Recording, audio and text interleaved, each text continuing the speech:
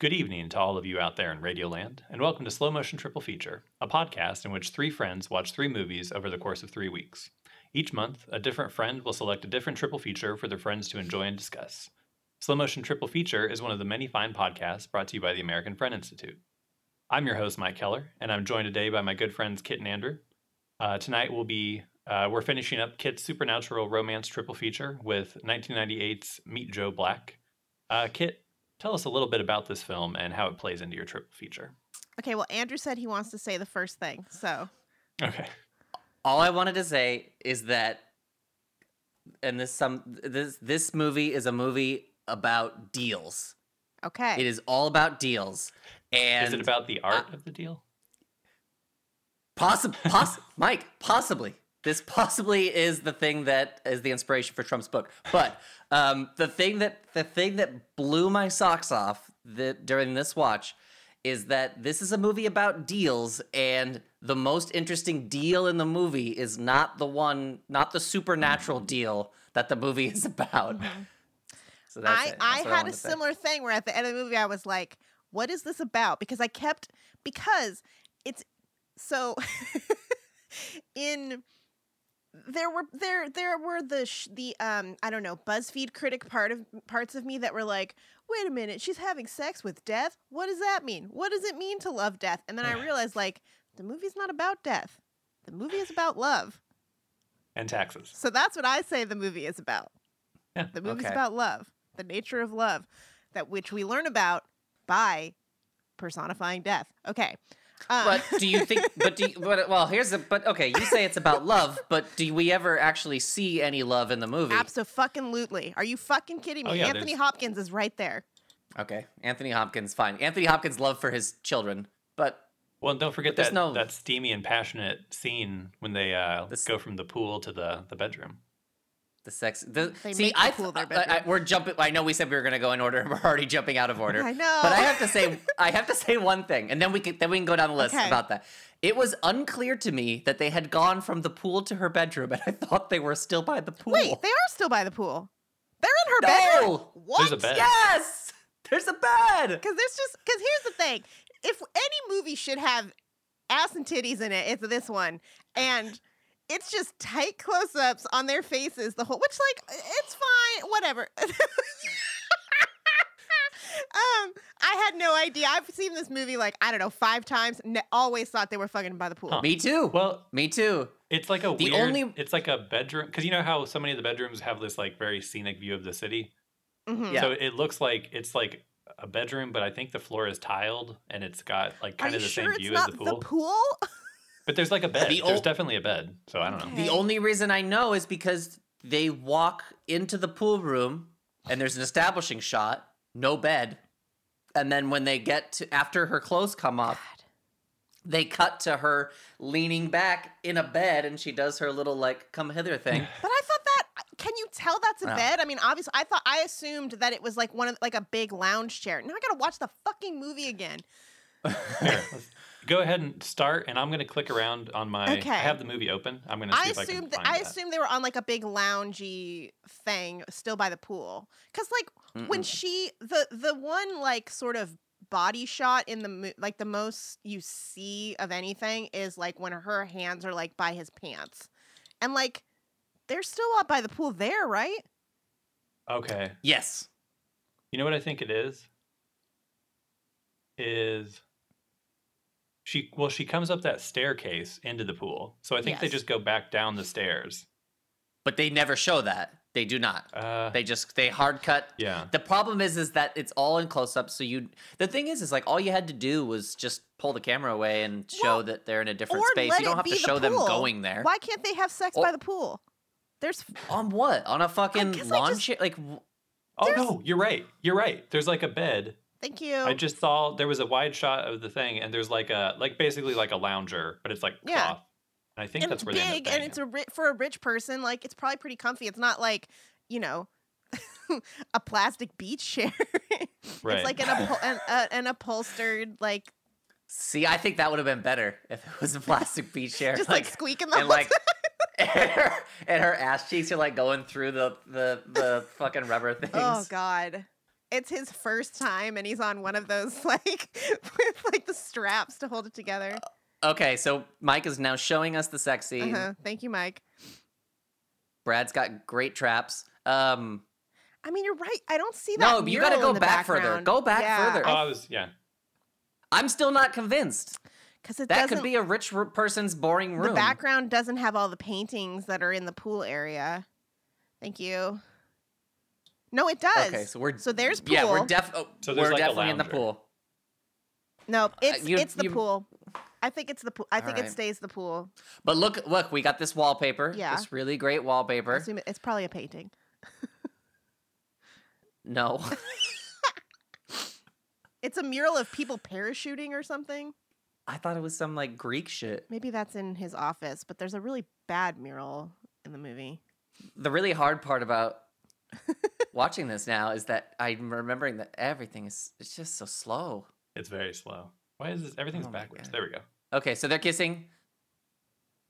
That's It does make you go, it really shouldn't. she just opened her mouth too wide. I know. All three of us, though, should be like, we should be enjoying this. Yeah, exactly. And they're both gorgeous. We can't talk about this. This is coming. Okay. All right. She's taking off his jacket. So slowly. Yeah. Look at him. He's Okay. She's taking it off so slowly that he got bored. It is. Did you see it? It is too slow. It is too long. But the crime is that we're saying this about Brad Pitt playing a virgin and like having sex with like a really, really amazingly beautiful woman. And we're I'm like, sorry, this sucks. If death inhabits the body of Brad Pitt, that dude's having sex day one. Well, I mean, it does seem like that's why he wanted to become to inhabit a body. It's pretty much to have sex. This is so slow. I know. It's Wow, Mike's your arms must be amazingly getting slow. tired. Mike is holding up his phone or iPad Laptop or or something something, to yeah. a laptop or something to another computer screen so that we can silently watch this sex scene. They're not even on his shirt's not even off yet. Remember 20 minutes ago when we said she's taking off his jacket? Oh God, just pull it off, man. Remember how then they look at his shirt, like I guess it's his cuff. I took like, why are they looking at his shirt on his hand and laughing? It's because he can't get it off. I know, 'Cause he's a but they look at it for frickin' goober. so long. He just holds it up. I understand. I Hey, understand look that at my like Martin shirt. Brest is like, no, it'll convey like what an innocent he is. He doesn't understand. This is shirt on incredible. his- Oh my god! No one has ever There you go. So that's taken the off. lounger by the pool. Yeah. Okay. But look, the wallpaper you is have different. to keep playing. I know. Guys, the wallpaper is different. It's not though. It's just it's something about the lighting. Like I think the background is fuzzier because they fucking now or something. But it's the same room. All right. Yeah, that's still the pool. All right, you're right. There it is. I can see it now. All right, the now let's exposure's get to the different. beautiful This is people. fucking bullshit. Okay, so now we're starting the podcast. Yeah. Okay, now we can actually start the episode.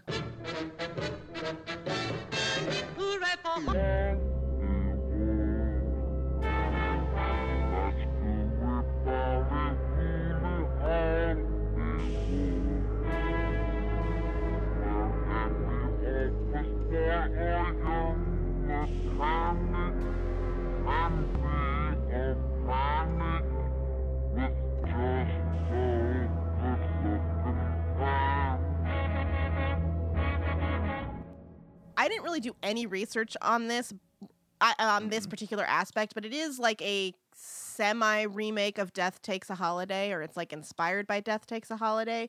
I haven't seen that movie. I doubt it's very much like this, but I don't even, there are moments of this that feel like an old movie, and I liked that about it. But yeah, it's basically, I don't want to say what it's about. I just want to go through it because we'll get there. We'll get to the. All right. It's about, All right. in my opinion, kind of one thing, and it happens in the first 15 minutes. But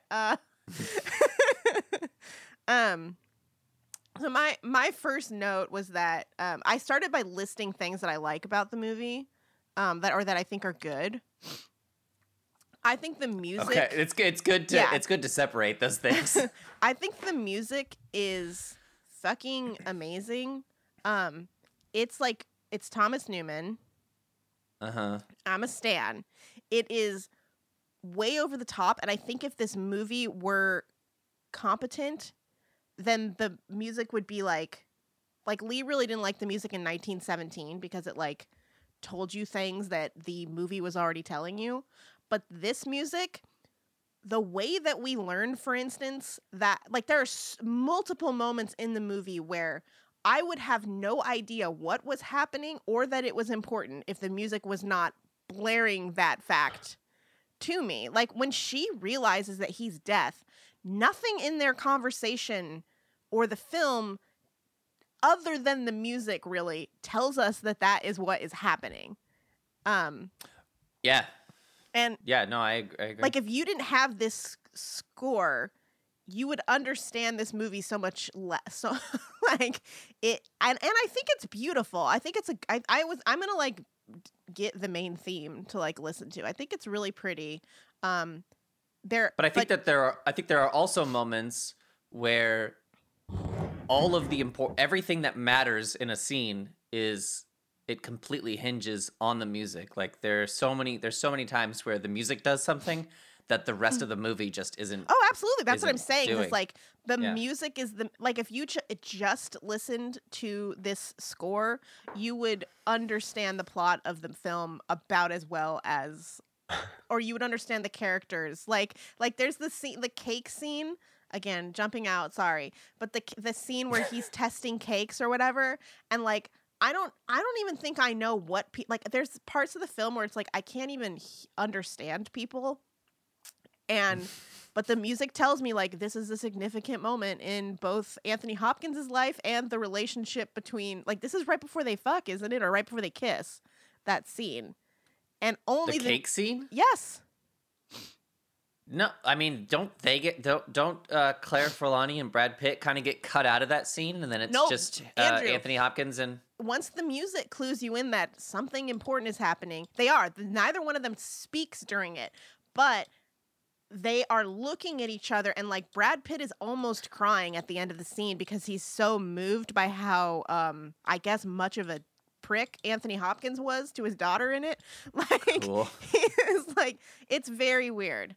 But anyway, I think the music is really pretty and also basically largely responsible for saying what is happening in the movie. More so than the actors or the script is. Yeah.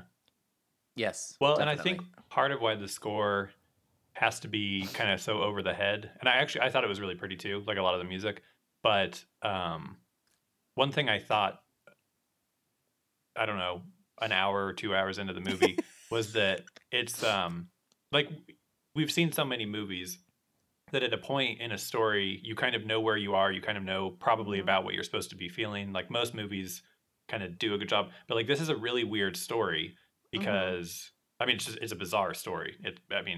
Death inhabits this body and like sort of I don't know, not blackmails this rich man, but like, holds hostage this rich man and all this stuff. And so it's like the whole movie, I'm not sure how funny is this supposed to be? How romantic is this supposed to be? How terrible is this movie? How good is this movie? Like all this kind of stuff. And so, yeah, I think that's part of why the score is like one of, if not the most important part of the movie, is just like, I have no idea how I'm supposed to feel. I've never been in a story like this. So please just let me know. Right. If the music was different, it could be a horror movie. If the music was different, it could be like a slapstick kind of comedy, but the music is really telling you like this is like, even though the leads have no chemistry and the relationship is unromantic if you think about it for one fucking second, like the music is there to make you feel something. Like when these, like we're saying, like these two gorgeous actors are having sex and you're just annoyed. You hate Right. them. And but the music is like at least like letting you know that like, oh, the tenor of this scene. I mean, again, and I think it's kind of to the movie's credit that like the movie does not, she never the movie never comes right out and says Anthony Hopkins is going off to die right now. The movie never says Claire Forlani is what she has realized is that he's death. The movie doesn't tell you Brad Pitt's playing a virgin, but the music does. Like, you know, I like that the movie doesn't come out like and say everything, but it would be incomprehensible if the music wasn't like the music is the thing that tells you he's never had sex before. More so than Brad Pitt's performance, which is just weird. I don't know. He's doing some weird shaking stuff that makes me think like, oh, this dude has no dick game. Also, cinematography is by Emmanuel Lubezki, and that fucking blew my mind. it looks. I think it looks so gorgeous. I don't know. I go back and forth. I think it's lit well. Sometimes it's lit like super, like almost too simply for me. But then there are so. I mean, so much of this movie is just so dull to me that and the cinematography at times is just it's like the directing's boring, the acting's boring, the writing's boring, and then it's like I want the cinematography. Just knowing that it's fucking Chivo behind the camera, like I want something him to do. Like, can you do something, please? And he's not. He's doing what everybody else is doing. So it's like, yes, on paper, I agree. This looks nice, but like at the same time, it's boring. It's as boring as everything else is, and this whole movie to me is like pure overinflated sense of importance. Oh, for sure. This is the man who directed Beverly Hills Cop. Keep in mind. So I know that's the thing though. Like that, like when I did not know that before watching this time, and like halfway through, I was like, who the fuck directed this movie? And I saw it was Martin Brest, and I was just like, I mean, even though it's Beverly Hills Cop, but that's why I'm like, I don't care that that's a comedy, a different type of movie or whatever. It's like, I still expect more. And this is the fucking insane thing. You guys might already know this, but there's a second cut of this movie. Yeah. That's 2 hours long. Mm-hmm. yeah, And Martin Brest hated it so much that he took an Alan Smithy credit on that cut of the movie. For the airplane cut. Like, what does he want? Flights to be longer?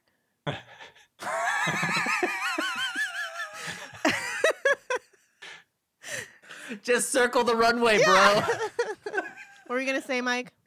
I was going to say you're talking about Lubezki did the cinematography, but did you catch that Dante Ferretti was the production designer? This is Oh my basically God. a Dante Ferretti podcast at this point, and Yeah. this is not an exaggeration. 40% of the films on my list that I want to watch for this podcast are Dante Ferretti productions. Yeah. And I'd never heard of him before this. And I'm like, wow, okay, so I love Dante Ferretti. Like, Dante Ferretti is one of my favorite production designers for sure. Get excited for when Andrew or I makes you watch the 120 Days of Sodom. Or Oh, this God. Solo. Yeah, that'll be fun. Mhm. Can't wait for that episode. But that's what I think. I feel like between the cinematography and the production design, I mean, like, if it certainly... He did Age of Innocence, he did Interview with the Vampire, he did Sweeney Todd, which is on my list. And the thing is, like, Age of Innocence in particular is such a like upgrade of this film in a certain way, because this movie endures. I think like I'm gonna watch this probably every 2 years or so for the rest of my life. Like, like that's just how it is.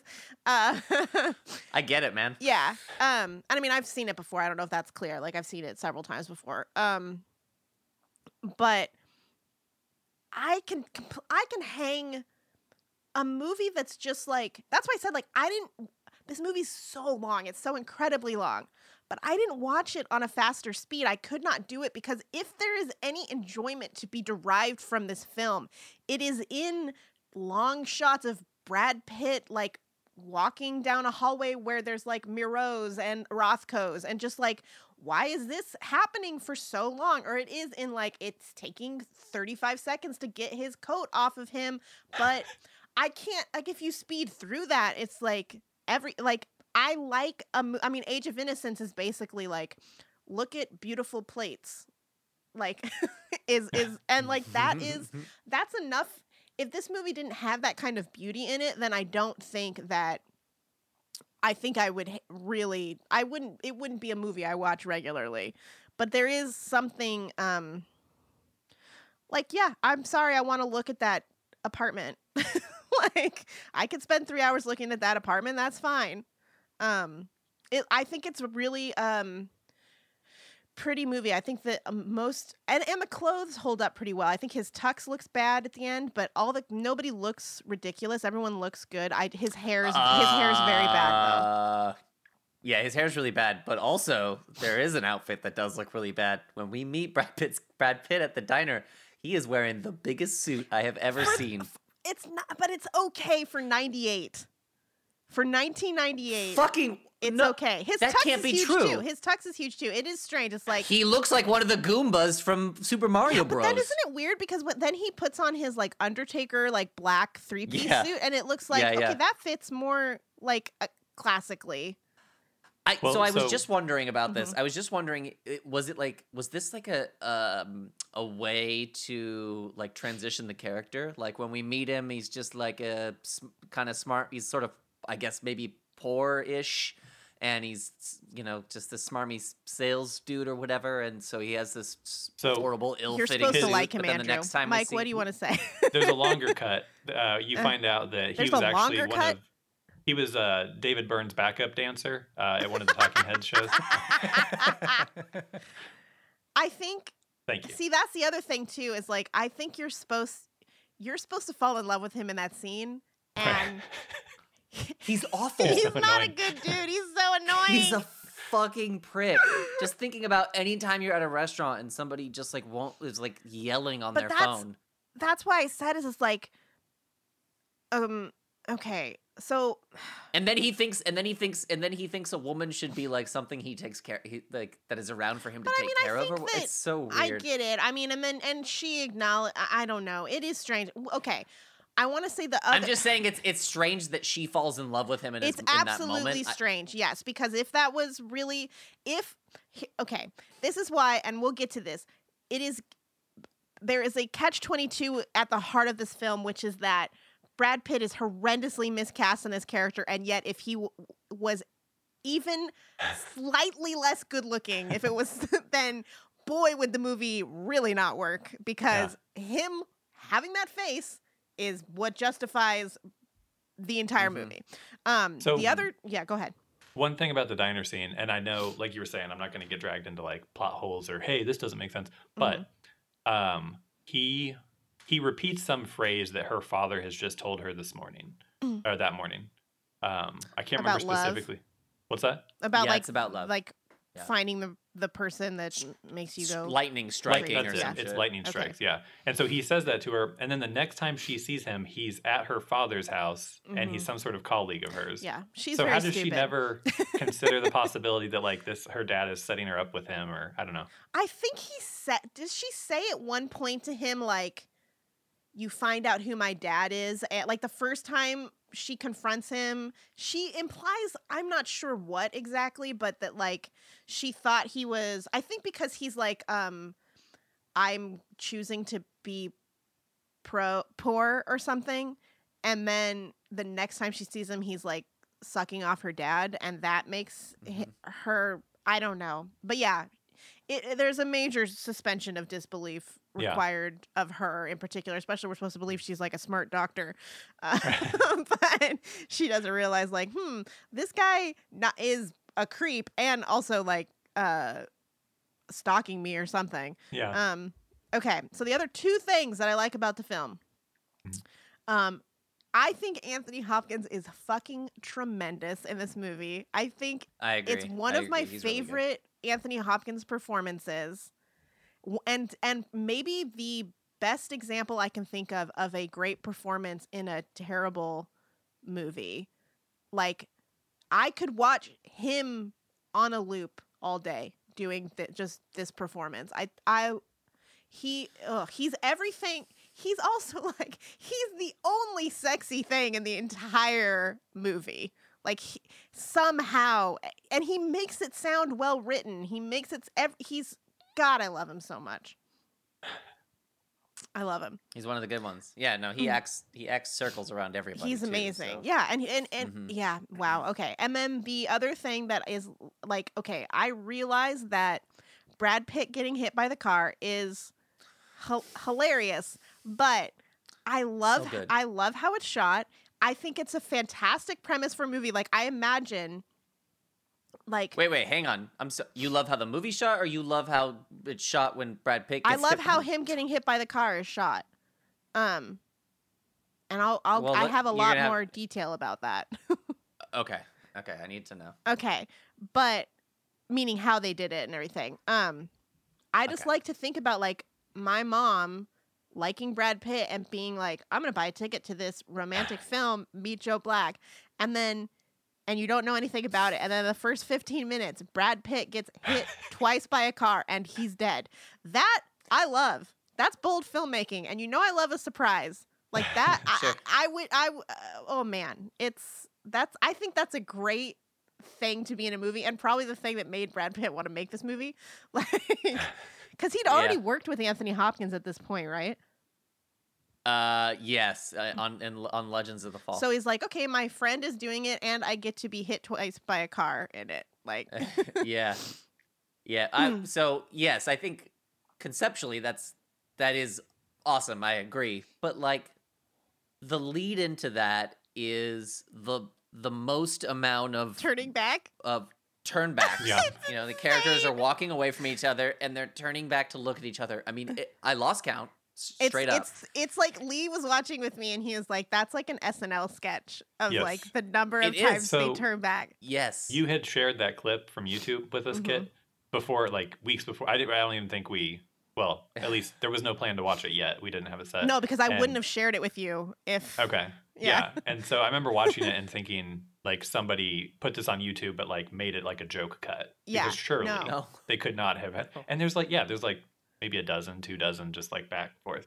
It's a dozen fucking is nuts. not an exaggeration. It's weird. It's and so then, many. And I never noticed this. I mean, just because I've never, I guess, not paid that close of attention, but like he is literally on his last 1 to 2 lookbacks, he is literally standing in the middle of the road. Yes. Cars are zooming past Yeah. him. Yeah. There is absolutely no reason that the driver who hit him should be at any fault whatsoever. Oh, absolutely not. It's all. So The funny thing too is I made a note that like the movie is sort of bookended by scenes like that, because the scene where he's walking away with Anthony Hopkins as Death over like the hill thing, they do the same thing where they stop like, dude, you're stopping one too many times. Like we get like just they say something, and Yeah. that's a good example where to me it was just like the music swells in a way and the screen just does not support it, where it's like they're going to walk over this bridge to the next life or whatever the fuck, and like Brad Pitt and Anthony Hopkins, they take like 2 steps and stop, and he's just like, it's hard to leave, isn't it? And then the music just like explodes. Yeah. And it's just absolutely dull. Also, funny thing I kept thinking about is like, what if there was like 5 more minutes to this movie and Claire Forlani walks over to the other side of the bridge and just sees her dad all twisted Right. in the Rigor mortis. grass. Well, and the funny thing is too, is like these people. So there were like 4 men wrote this movie, Yeah. and at least 2 of them worked on The West Wing. But like apparently they had not invented the walk and talk yet, because people have to like stop walking every time. Like Anthony, I realize he's going off to die. He may be trying to slow it down, but it's like 2, like you say, 2 steps, and then Anthony Hopkins has a question, and all right, No, let's because in get that rolling scene, again. in that scene, the whole thing is that Anthony Hopkins is now ready and Death is actually not ready. So that's like, that can't be it. Yeah, Right? Whatever. Like, Death is the one who's dragging his feet there. Anthony Hopkins is like, cool, I did everything I want to do. Let's get out of here. Yeah, which, man, I mean, I hope that's what it's like for me, but I have a hard time believing it. Problems with the movie. Okay, Claire Forlani is like a stunningly beautiful plank of wood.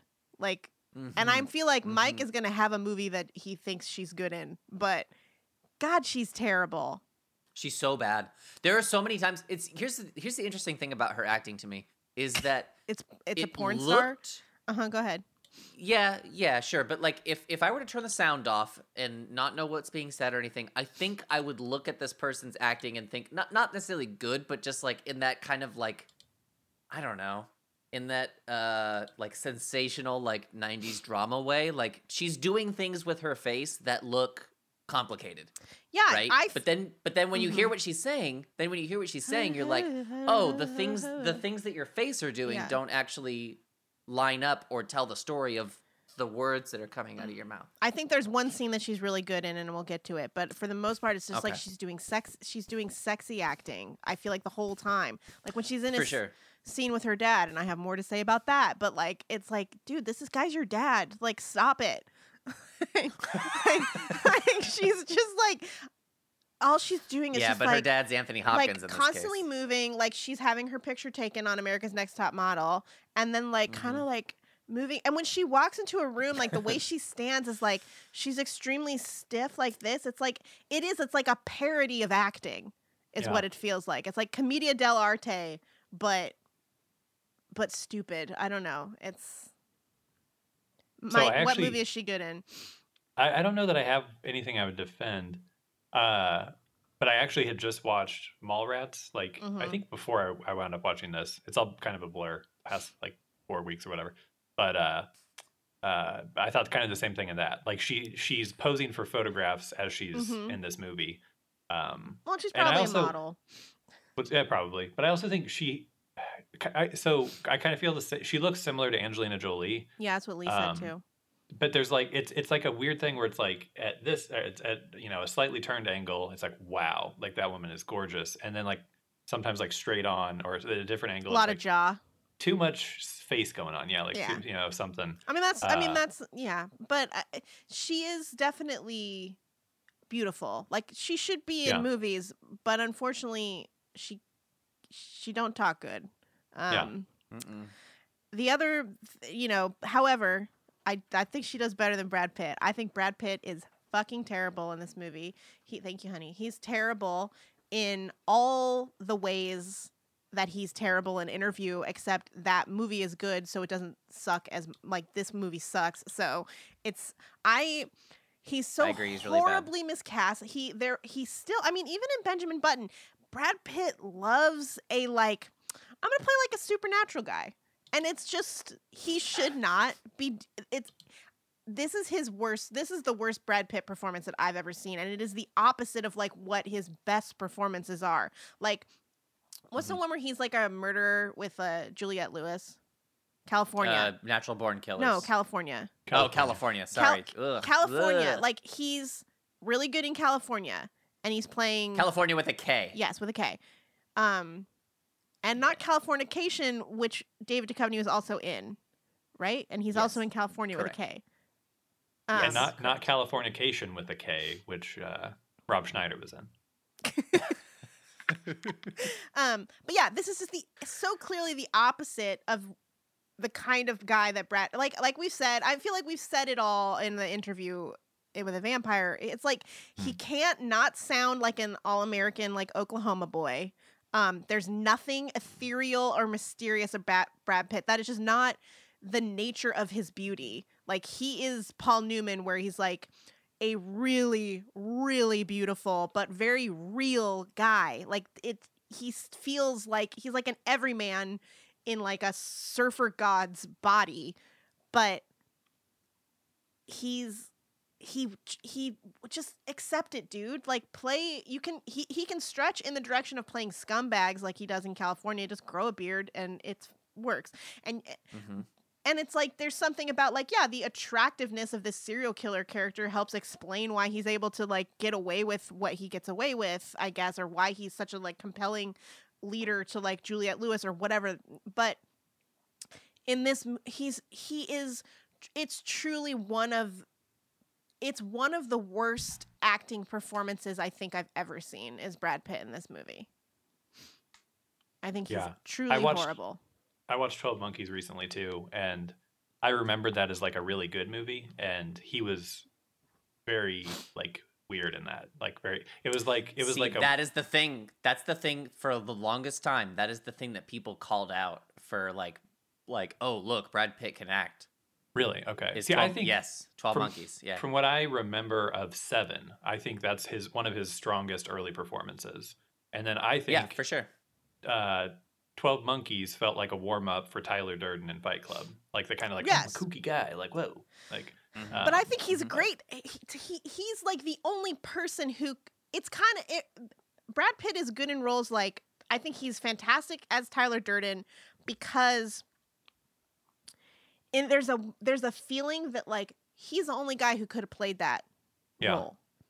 And it's that's a supernatural role too. Like we see why it's not dissimilar to this in a way. That he's like some supernatural guide for the actual main character. But then he's good at, and then in Seven, I agree with you. In Seven, that's an everyman role. He's just playing a guy with a wife, you know? Yeah. And then, more recently, the first wife guy. In Once Upon a Time in Hollywood, like he fits into that role perfectly. I mean, that was also almost 100% written for him. Yes, and it feels like, he's the only guy. Nobody else in that role would have brought the things to the movie that Brad Pitt brings to it. And I think Ocean's 11 is like some of his best acting. And it's the same thing where it's just like he needs to be this like one of my notes later on is like, has anyone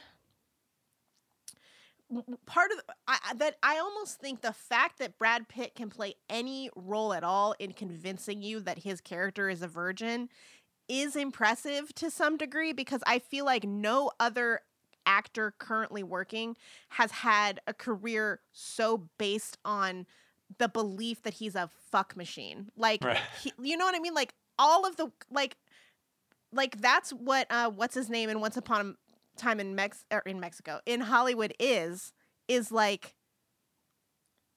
That's what he's selling you is like a guy who was never a virgin at any point in his entire life.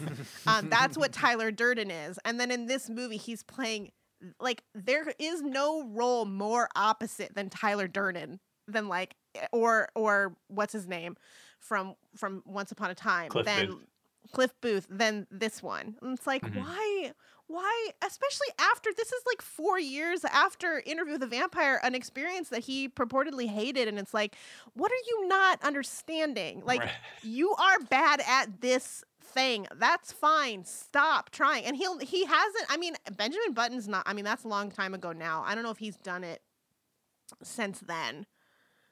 Maybe Benjamin Button, he finally realized he's bad at this. But that's another one where it's like, why the fuck would Brad Pitt be the one to play this guy? Yeah, I don't know. It's weird. I was just thinking about because I watched this, and then immediately after we watched Legends of the Fall, because we were like, oh, maybe that's a good Brad Pitt movie version of Brad Pitt Anthony Hopkins movie. It's probably I think maybe better than this, but still really bad. And he also plays a very mystical character in that. Like he's kind of like this dude who's sort of like chasing death, and he's got like this mentor who's like a Native American dude, and there's nothing. His soul's tied to a bear or some shit. There's nothing goth about Brad Pitt. This is Johnny Depp's role. This movie, what I kept saying during the sex scene is like, I should be liking this. This is basically Edward Scissorhands. This is like the ultimate sad boy, and having like being a virgin, and he looks like Brad Pitt. It's like that.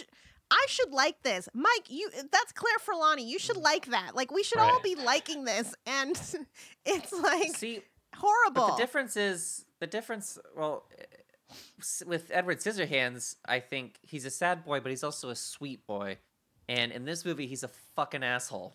Yes, he is a huge prick. asshole. Most of the movie, yeah. He sucks. I just watched that recently too, Edward Scissorhands. Good movie. It's a weird pairing with this, but yeah, they are pretty similar in a lot of ways. I think the worst thing about this movie though is that it's 3 hours.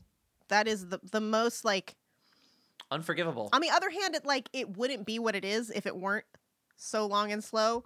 Why do you But- think they?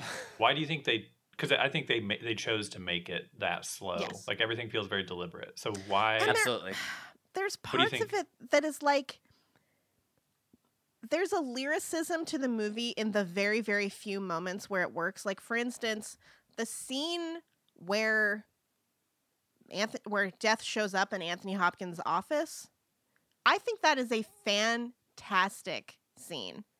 The way that it's shot, the fact that he's behind that perfectly chosen glass, like I've Yeah. never seen anything like that. It's very eerie, but like there are certain moments where the slowness, I think, helps set the tone of like, this is unsettling, but we're also not exactly supposed to fear death. Like, it's not like he is scary, but he's not evil. He's more neutral. Like he's Mhm. scary because of his power, not because death is bad. Because a big part of the movie, I think, is like, it's not sad that Anthony Hopkins is dying. Everyone who dies in the movie, other than Brad Pitt, who gets to come back, is like ready to die. And so I think the slowness, and also I think sometimes the slowness helps you. Like, it's crazy how long the scene of them hugging and her realizing he's death is. Yeah. But So long. if that's what we needed in order to not have a script that says you're death, then it's like Right. I don't think it's that is not. what we There's a needed. middle ground. You are correct. There's good movie making that would probably also make that unnecessary. But Yes. if this, like I said, I couldn't watch this movie any faster. And in fact, I watched multiple scenes several times. It took me like 3 hours and 45 minutes to get through this movie. So Dear I God. I popped it on last Friday, and I was like, oh, I got to watch this. We're gonna do it in the morning. And my original plan had been like earlier in the week, I'm gonna watch an hour at a time and split it up, because I like, even with just 90-minute movies now, I have a hard time sitting through them. Sometimes I just get so distracted at home. Mhm. But anyways, I put it on. And I was like, Sarah, do you want to watch it with me? And she was like, nah, not really. But I think we started eating dinner when I started the movie. And she sat there for an hour and a half and watched it. And like both of us weren't really we weren't really enjoying it. But like, just like the way it moved along so slowly, like it really does like pull you forward, I guess. Mhm. Which you wouldn't think with as Yeah, slow. There is Yeah, I don't know. something seductive about the filmmaking and the length. I think because there are things about it that are so competent. Like even the way it's shot. I mean, it's Mhm. not. It doesn't blow my mind, but it's like competently. Can I say shot. one thing about the way it's shot? One more Uh-huh. thing. Yeah. So I kind of slammed it earlier, but there is one thing that I did note, and that was the catch light in everybody's eyes Mhm. was fucking beautiful. Everybody's eyes looked beautiful. in And this that's movie. and that's like, and I don't want to. I prefer this kind of filmmaking to like rapid. Obviously, like there's room for like, but like a lot of movies today, like cuts have become, shots have become shorter, and there's more of them. Mhm. I appreciated the breathing room in this movie to the degree, and if it was a 3-hour movie that we liked a lot, like I don't think the slowness would bother us.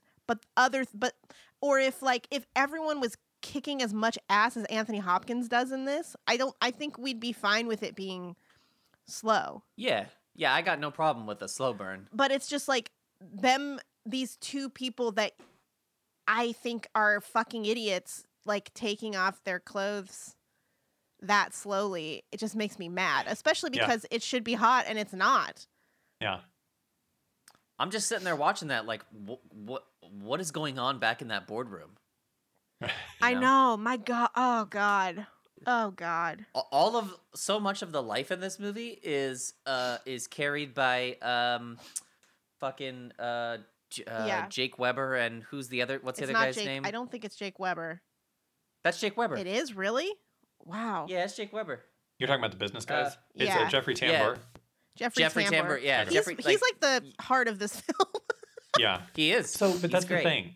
Jeffrey Tambor feels like he's in the comedic version of this movie. Sure. And He then is- like some yeah. of them are in like deadly And serious. thank God. Yeah. Well, no, and I did appreciate the little moments of humor here and there. And it was cool that some of that was cool that they, at the dinner scene, because people make jokes with each other, even in serious situations. Which dinner scene? There are Well, like that's 9. true. That's all these people do is eat dinner. It's the one, I think, where he's kind of first, he's like getting used to the world or something. And I think, or maybe it's Okay. he just asked for peanut butter. But like Jeffrey Tambor is kind of like friendly with him. And like he's like, this guy's really weird and seems out of his element, but like, you know, he's nice about it. Whereas Jake Weber is much more hostile toward him, and all Yes. that. Is But, Jake like, Weber related to Steven Weber? I think so. Okay, yeah. because I I thought could be when wrong. you said Weird. Jake Weber, I thought you said Steven Weber, and that's why I thought you were Oh. wrong. No, Jake I can Weber. see He's that. in. Oh, He was in Dawn of the Dead remake and Yeah. a bunch of other stuff. I had to I look him wanted- up because I was like, I know that guy from something, but I love want Jake Weber. to point out that Anthony Hopkins' name in this film is William Parrish. Yeah, I caught that during the Will watch. Parrish. Will Parrish. Yeah. Oh my God.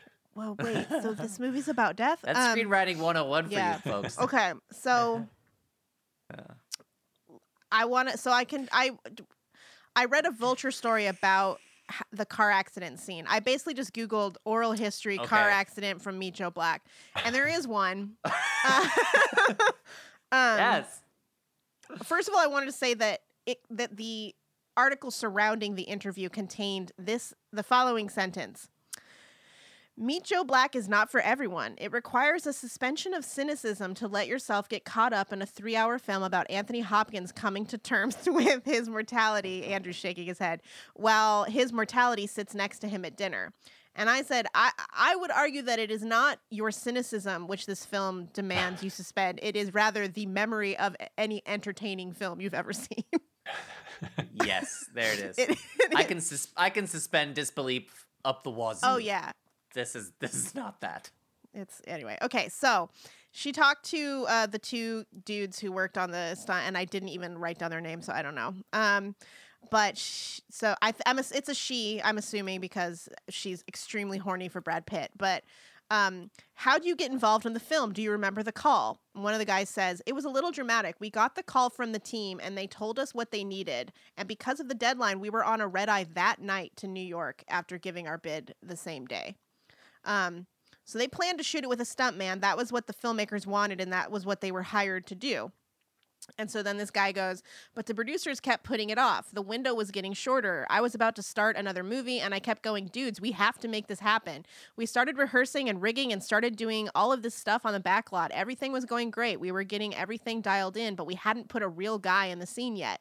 We were about a week into it, and we get this call. Hey, they want to shoot this next week. And I just went, no way. The shit hit the fan. They were really, really upset. So Scott Wilder and I had to come up with a plan. So basically, it was like too late for them at that point to like get an actor ready to do the scene live. So what they decided to do, we said, instead of using a real person, we can use an articulated dummy that has all the joints, fingers, everything works like a real human being.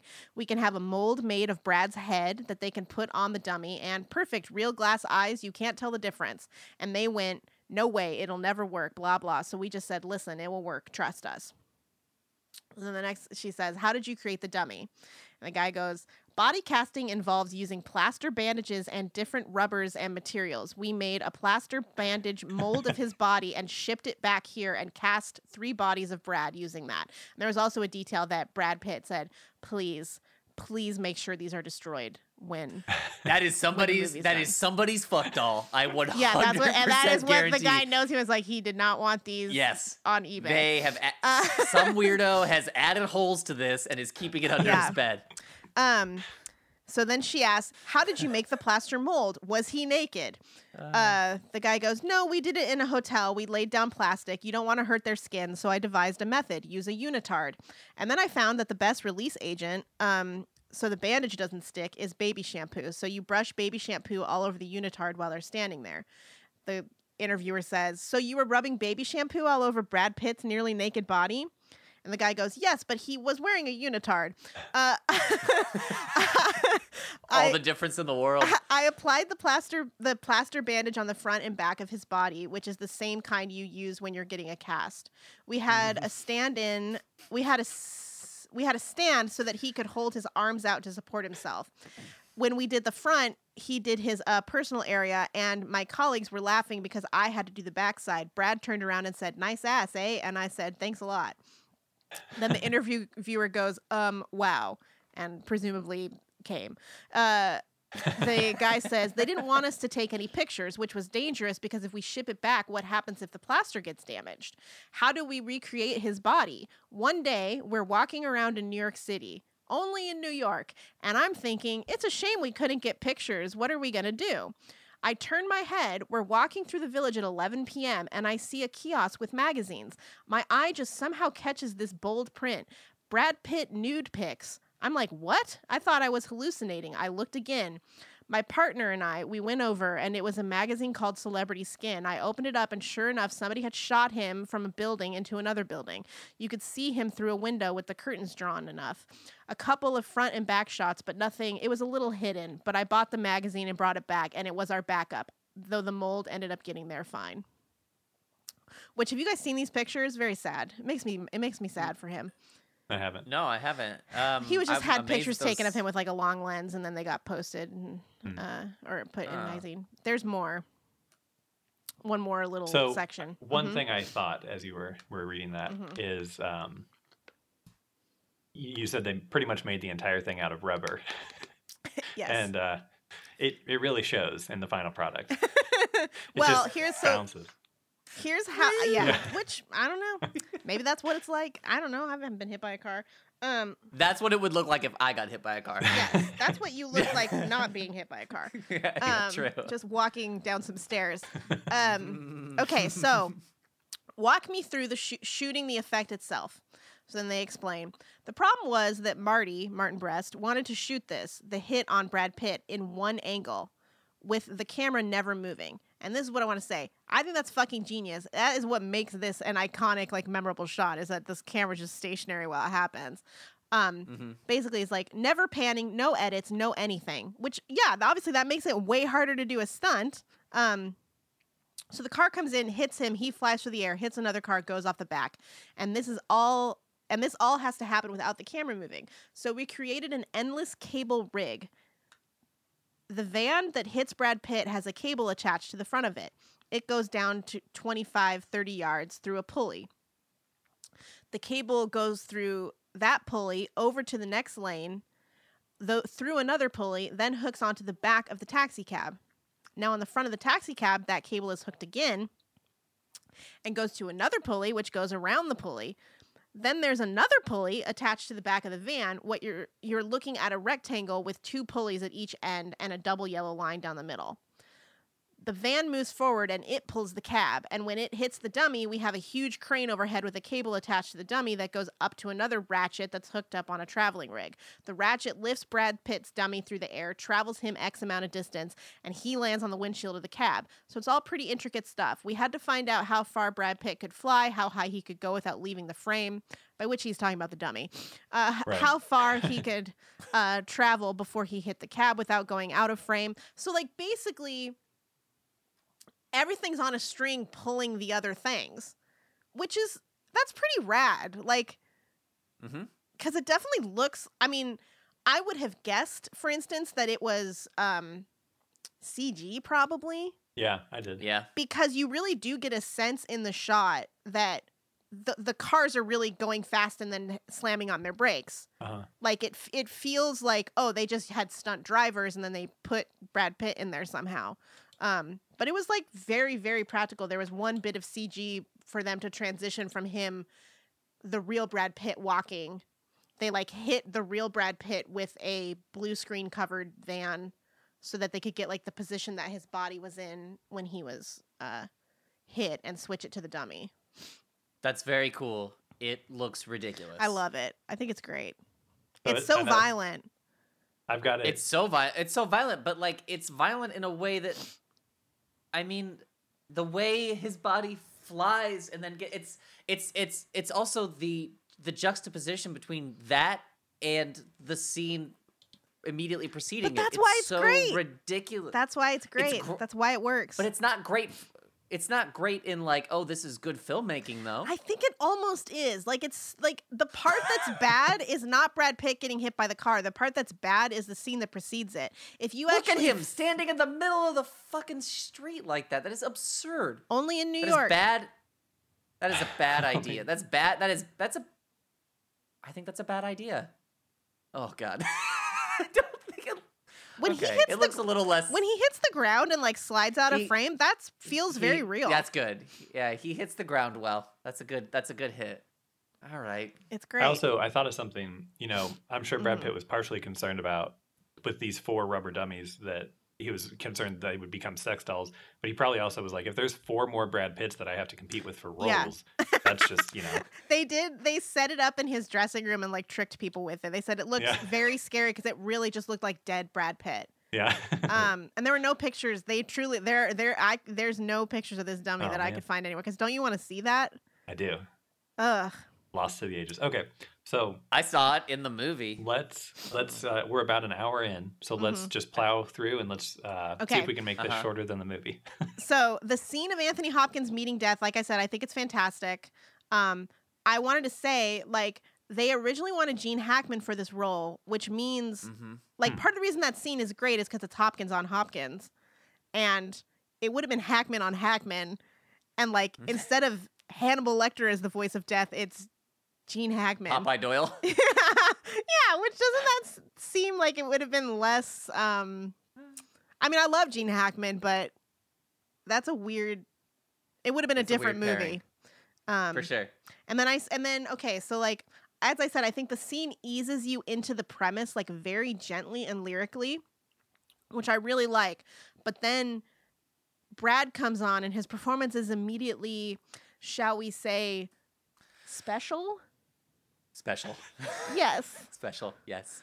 Like Very strange. The like- way he does, the way he moves. And I get it. It's supposed to be, it's supposed to be this like sort of childlike wonder, right? But like it's so he's experiencing the inconsistent. world for the first. I agree. It's fucking ridiculous. Like in there's the times where he has like very where he seems to like pick up cues very well and seems to be just like a weirdo, but other than that, a pretty normal dude. And then there's the way he eats that peanut butter, man. oh god. I gotta say, just to walk you through it, he takes a bite of peanut butter and it's like, oh, he loves it. Like, and then he takes another bite of peanut butter, but he works on that one bite for the next 45 minutes of the movie. It's making me feel nauseous to think about. And the other thing that the person Think about food sitting in your mouth for that long. Stop, I don't want to. But the other thing is that the vulture lady said that described the way he eats the peanut butter as pornographic. And I kind of paused to go look for like, oh, I want to read something about this car accident. And I'd forgotten about the peanut butter thing. And if I had remembered that, I might not have picked this movie. Because I do think if dudes ate pussy the way that dude eats peanut butter, no one would ever come. that's what I'm saying. It's just like I said that, so I was like, I guess I'm supposed to be imagining that this peanut butter is my pussy, but it's disgusting. And I was like, definitely 4 men came up with this scene. Like, a woman was not consulted as to whether this is actually sexy. It's horrible. After hearing that 4 men wrote this film, I actually have become a feminist. So the fact, I mean, there's also, I mean, even if the premise of him licking peanut butter off a spoon was sexy, which is just like, it's too viscous a material, like it just doesn't work. But the way he's doing it, like shall we say Bobby Boucher, really ruins like any sexiness that could possibly be there. Like, he's so terrible. I hate his acting so much in this movie. He's eating the peanut butter like a little baby that like pooped in his diaper. Yes. But God damn it. Oh, I got to picture Brad Pitt in a diaper. But like, here's the thing. Like, the way to play it, in my opinion, is like here's Brad Pitt is funny. And I think the idea of death in a position where, he's sort of reduced to a child, like that could be kind of funny, right? Like, I think they could play. I think Brad Pitt is really, really good at like subtle humor, and so I don't understand. Like, why play it sexy here? Why not just why not make it funny? I'll tell you why. But it's also like I think he's a little better in like the first. This is part of what's inconsistent about this horrible choice to have him act like a dumb baby.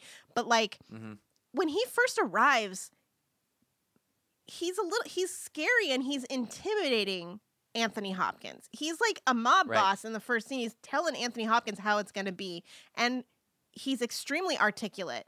But then in the next scene, it's like, okay, so he can immediately speak English, but he can't stand normally. Like, presumably when Death is around being Death, he's not like speaking English all the time.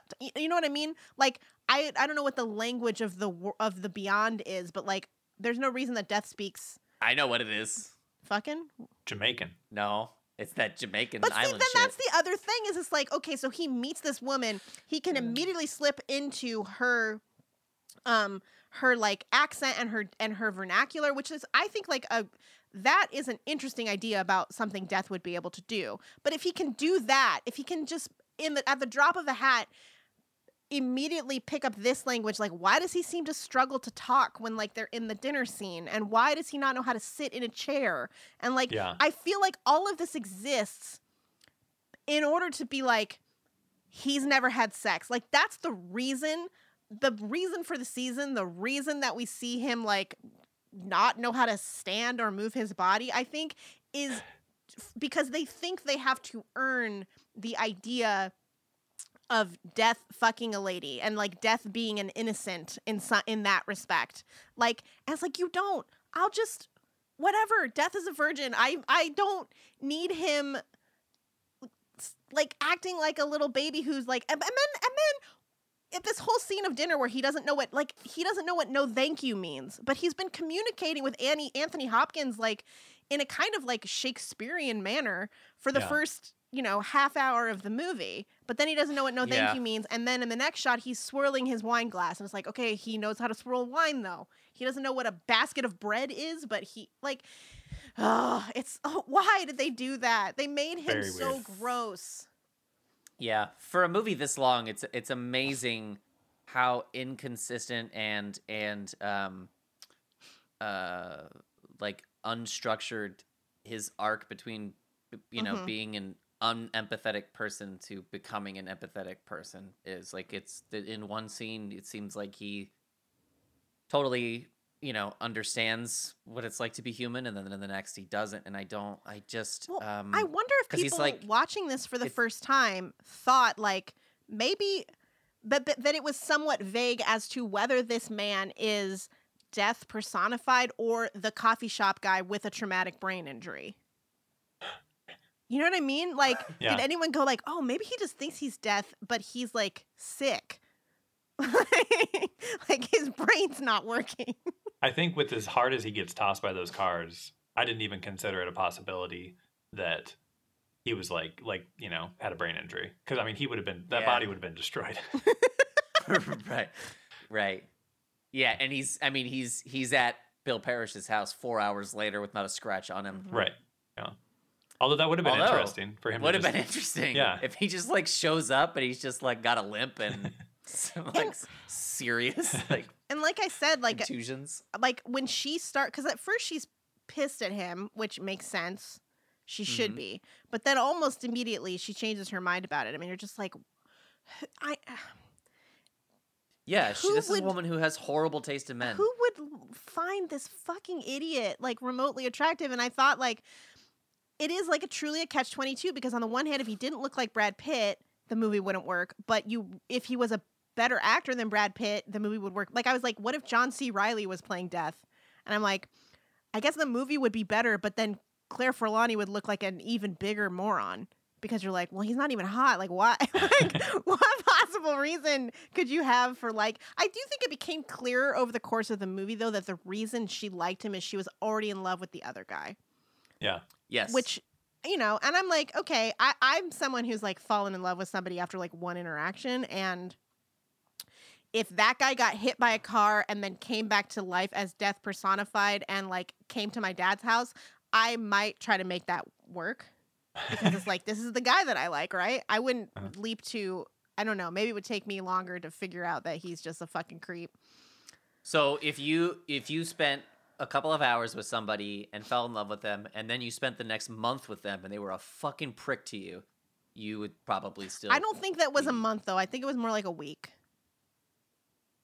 I don't know. I think it was less than maybe it that was only a actually, week. because Marcia Gay Harden says like is like picking the cake. She says something like, "There's a party in 2 days" or something like that. So That's true. They also opened the movie on them setting up for the party. So. Yeah. Yeah.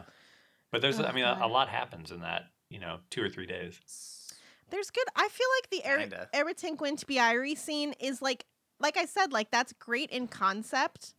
Like I think, but just Brad Pitt is so not the one. Like I. That's my favorite part of the whole movie. It's I'm it's so glad great. it exists. I mean, Yeah. I don't know what, like, Lee can make, like, if I'm upset or crying, like, Lee can say that to me and, like, it works every time. Like, it's a great thing to have in my life. Yeah. For sure. And like I said, I think, like, if it was an actor with some like, there's something, I like what it adds to the mythology about death. And also, that lady is a good actress. And, like, the scene. She's so good. I Yeah. told that was one of my notes. It's like this lady's like one of the best actors in this movie. Was that the lady from Jeepers Creepers? I don't know. idea. Maybe it seems like it. I just pictured her in my head, and I was like, I think maybe that. I'll look her up. Anyways.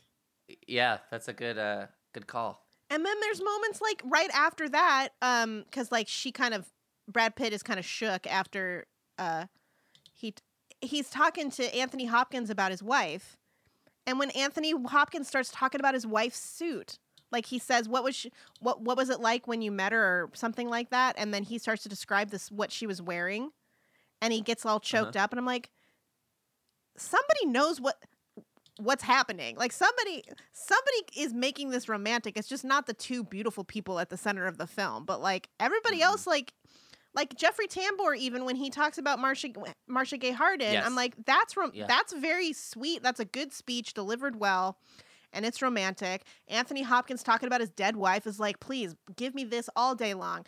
And then but then it's just they put two fucking cigar store Indians in the middle of the movie, and that's what I'm left with.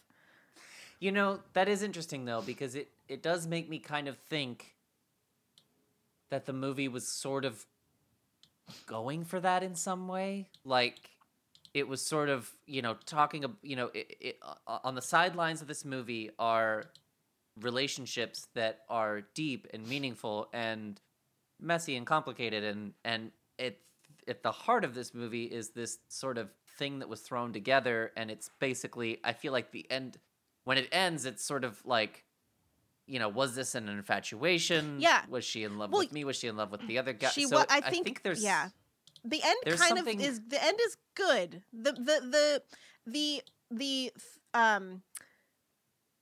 I like that's the moment where I went like, oh, don't complain about like, wait, but she's in love with death? Like, what does that mean? Because like the movie gets it. Like the movie understands like this is not a real relationship.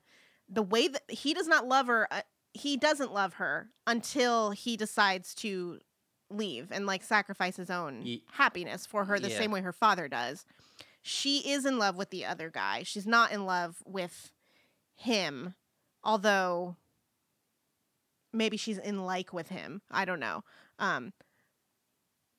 But the movie is smart in certain ways. Like they're right about what, like that's why I say like the movie's not about death, the movie's about love. Like the movie is what he's learning is what the nature of love is. And they give you the right ending, which is him getting the fuck out of there and not like capturing, Persephone. I'd like to see that movie though. The sequel. Did this movie remind you of any television shows, Andrew? That's one of my notes. Yes. So what I said is this movie is like Succession, but like the rich people are less like psychopaths. Yeah. Well, and Yes, I honestly feel like agree. watching this time, this is like the first time I've seen this after having seen Succession. I feel like whoever wrote Succession was like inspired to write and cast Logan based on Anthony Hopkins in this movie. Like the fact that he has an accent, but like none of his children do. And he's like a tiny, like crystal-eyed man who can be very, very soft-spoken but is extremely scary. Like obviously Logan like yells more, but I was just watching, I was like, wow, this is like, if you took out all the Brad Pitt parts, this movie would just basically be Succession. His kids are idiots, like and it's all about him, like the patriarch is gonna die and like what's gonna happen. I couldn't believe there was peanut butter again. Like the peanut butter comes back so many times, it made me so mad. And when I think it's when there's a line read that I wrote down that I didn't mark when he says it, but Anthony Hopkins says at one point, no, how about you telling me? And he says, how about you telling me? And instead of like, how about you tell me? And it's so much better that he says, how about you telling me? It's so good. I love Anthony Hopkins. And then in the next scene, she said, so Claire Forlani is talking to Jake Weber. And he's basically saying, like, you clearly are into Joe Black.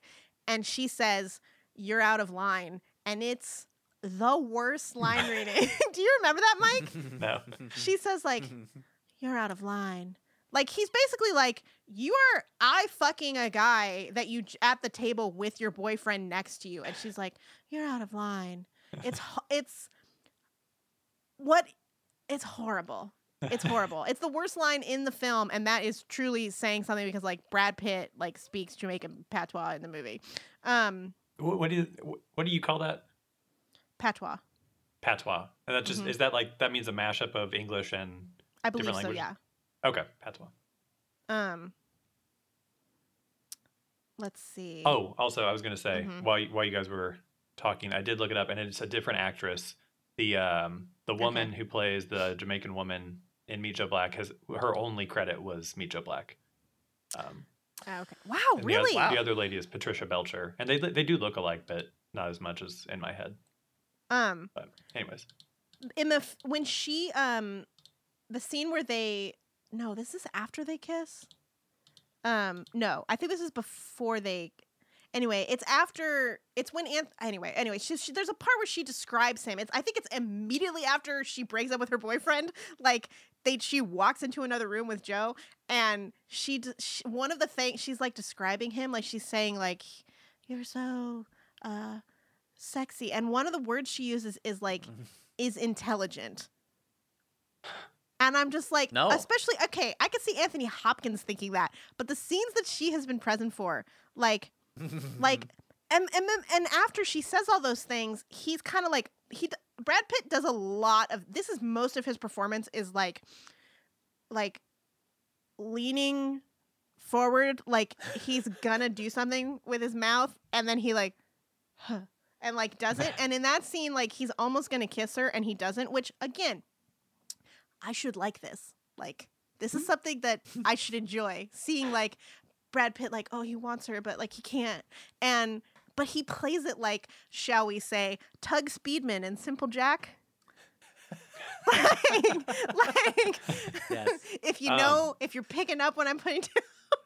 Yeah. Do you think that the four men that wrote this were inspired by being there? Because at moments I kind of got that feel from it. Yes, it's definitely. And Being There has the same thing where, like, I hate it, and how does this man get to... But at least he's not as dumb.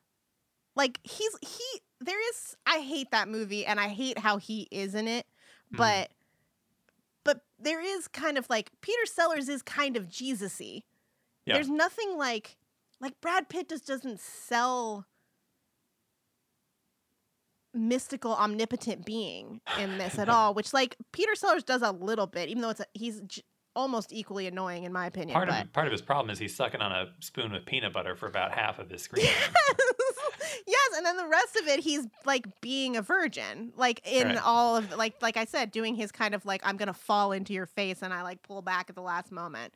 So I think I laughed through part of it, but what is the line that Claire Forlani says to him when they have completed the act of making love? Does she say I don't know. I have no idea what you can't hear it. Okay, to me it sounded like you make love like someone who's never made love before. Oh yes, she says something like that. Okay, she doesn't is never realize. A compliment. I know. She said it's a horrible thing to say to a man if you do not think he's a virgin, but also it's like, bitch, can you not tell? Like You Well, but to say that like you've been swept off your feet, like you make love like you've never made love before. Yeah. It's like that doesn't. Well, she says Work. you make love like you're making love for the first time, Okay. which oh, puts so a I guess that's a slightly little. more romantic spin on it. But you are right. If you read into Doesn't it work. at all, it doesn't. Yeah. Yeah. And it also is like there's something she kind of bigged him. It feels like, and he bigged her. It was a mutual bigging because like she's having Yeah. sex with a man who is basically a child in every possible way, and then Uh-huh. he's having sex as a woman with a woman looking like a man who he is not. He is death. Like that is pretty rapey. Like on know, both kinda getting into it now. on both fronts. Honestly. Yeah. And it's also weird because they have the same mouth. Like their mouths are too similar. Like Mutual I- rape. yeah. I think that they kiss good, but she does open her mouth very wide and their mouths are Too so wide. similar. They're kind of like two Yeah. magnets like repelling each other. But God, Thomas Newman is doing the Lord's work in that movie. And of course I like when he cries. That's great.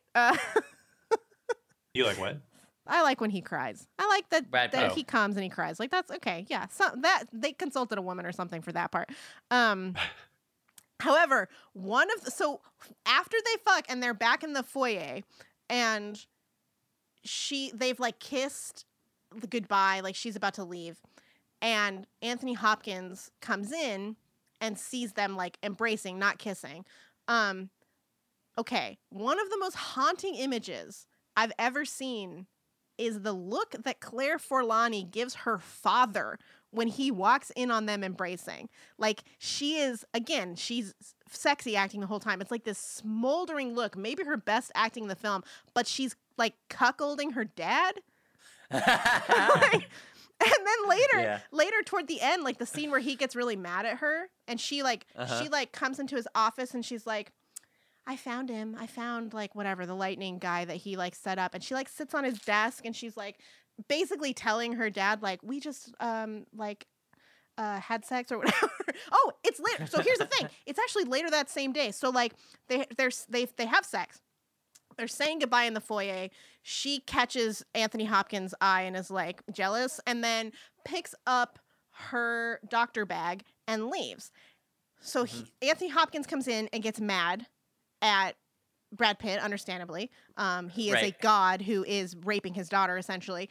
And then Brad Pitt is like, sorry, dude, I'm raping your daughter. And then he leaves and goes to the hospital with flowers. And he ends up going into the Jamaican lady's room and he tells her, I'm here to see the doctor, or whatever he says.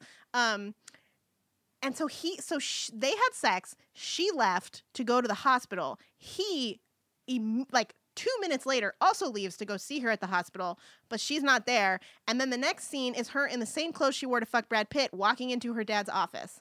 And these are like intercut, where like we're seeing she went to the hospital, he followed her. She left the house, went to the hospital. He left the house, went to the hospital. She's still at the house talking to her dad. Yes, very confusing. Yes, I noticed that part. That was a strange moment. Because she leaves and then essentially comes right back. And like, then that is so weird. In a 3-hour movie that is slow as hell, they could not come up with a way for like, we need him to talk to the Jamaican lady again. And it's also funny because in that scene, I don't know about you guys, but I can't understand what that lady is saying. No, I and rarely she's saying could. something I very got the important. essence of. Yeah, I got bits and pieces, but I didn't. I know it's important because the music is telling me, and it's the thing that makes him go like, I need to, like, Joe leaves that encounter, comes to Anthony Hopkins and is like, I'm killing you tonight, basically. We got to go. Yeah, I mean, I will also say that I had trouble understanding a lot of this. We actually turned the subtitles on because it was so quiet. Yeah, same here. They're all quiet talking. Yeah, me so too. But I also think they we turned cranked subs up on. the music because they realized that was the only thing that's going to save them. Yeah. Yeah. It's all you need. It's called pure cinema. Mm-hmm. But yeah, and then she sits on her dad's desk and is like bragging about having sex with his best friend. Well, the part that really made it messed up is when she uncrosses and crosses her legs like Sharon Stone in Basic Instinct. Yeah, it is really, and she's not, she just and then she winks, left her and underwear by winks the at him. pool. Yeah, it's horrible. That's a terrible thing to do to your dad. Okay, we're getting there. I swear, Mike. This movie is longer than a Catholic wedding, and yes, I would know. Yes, and Hey, we and did that. So I made you all sit through one of those, so Yeah. it's only fair. Yes, you did. Although okay. that wedding was less than an hour, so Yes, that was not a long wedding. I've been a longer. Isn't it amazing? I disagree that it. Wait, hang on a second. Talking about Mike's wedding, that I don't care that it was under an hour. That is a long wedding. It's long My it's wedding was not- 15 minutes. It's not long for a religious wedding. I've been to like Episcopalian weddings that were longer than Mike's like Catholic. That's fine. But Mike, I loved Mike's wedding. It was beautiful. I enjoyed it. It was a great time. I wish Well, we got to sing it at was more lo- it was weddings. long. I like singing. and at it was weddings. even longer for Andrew because he took all the pictures. Mm-hmm. That's right. Okay. I was working, So but you guys were sitting on your asses. Yes. after she cuckolded her dad, one of my notes is, isn't it amazing that they fucked? Her dad got mad and yelled at both of them and then decided he was ready to die, and there's still an hour left in the film. Yes. And then Yes. a little bit later, wow, the finale party is starting and there's 45 minutes left in the film. His birthday Holy party shit. is starting Yeah. and there's still 45 minutes in the movie. Yeah. That's Yeah. insane. Yeah. It's well, they had to wrap up that corporate merger B plot. I know, my God. I'm glad that they let Anthony Hopkins say, "Oh yeah, my daughter's in love with death." Like he's listing all the things he's pissed about, and like that was good. That was funny. And they only did it once. They didn't make too much hay of it. They just kind of got that in there. So Oh, speaking of the corporate merger, to me, that was the best part I of loved the it. movie. Okay. I loved it. I thought it was great. Yeah, one like at the end when he's got him, he's sitting there and he's got the board members on the speakerphone and everything. I was like, all right, like we're finally seeing Yeah, like he's got but what Death about when pulls Brad super Pitt fun. starts talking? what's that? What about when Brad Pitt then does his like? Yes, I think that shit's good because Anthony Hopkins is there. Right. And Anthony Hopkins is very alive and great in everything, but particularly in those scenes, like. But then, then Brad Pitt. Okay, so No, like the IRS agent thing. yeah, I thought that was fine. And like, like you said, we're 2.5 hours into this movie at that point. And so I was like, it's nice to see a little bit of life in one scene in the movie. Let me say this about that. My only problem with that is, yes, I agree. It was nice to have a little bit of life, but my issue with that is that I don't believe that Death knows what the IRS is. well, but Yes. that's confusing. It's like I guess he went to the library and got on the computer and figured out what an IRS agent is. But I don't believe but that he knows what a doesn't- computer is either. He doesn't know what like toast is. Right. Yeah. But okay. Or death and so here's the other taxes, thing. which I have a feeling Well, that he was everybody lying, I who think. crosses the river Styx probably makes a joke to death about Yeah. the fucking death and taxes. But thing. so the other thing is that like I think Brad Pitt is terrible at delivering those kinds of lines. Like it's the same exact voice that Anthony Hopkins is speaking in, but Anthony Hopkins is Anthony Hopkins and Brad Pitt is Brad Pitt. And it's the exact same shit as like interview where it's like, don't make Brad Pitt say words like this, please. But his speech also makes no sense because he's giving a speech that's in defense of Bill and saying like he could have his task would have been much easier if he had betrayed me and said who I am. However, isn't the deal that if Anthony Hopkins reveals Brad Pitt's identity, he'll fucking die? Like that's the deal they make is that yeah, you tell anyone who I am, I'll take you now, basically. No, I thought the deal had to do with his family. He said part of the deal was that like you leave my family out of this and this is between you and me. Or was that a different deal? No, and also clearly Death did not do that. But the premise of the film is basically like, hey, Anthony Hopkins, it's your time to die. But Right. I want to experience life on Earth, so I'll make a wager with you. As long as I'm having a good time exploring Earth, you get to live. Right. And then and you can't tell anyone who I am because that will ruin my experience of like getting to like pretend to be human. So like, but Brad Pitt in that final speech frames it as though like Anthony Hopkins was doing him a solid. And it's like, no, you're going to kill him.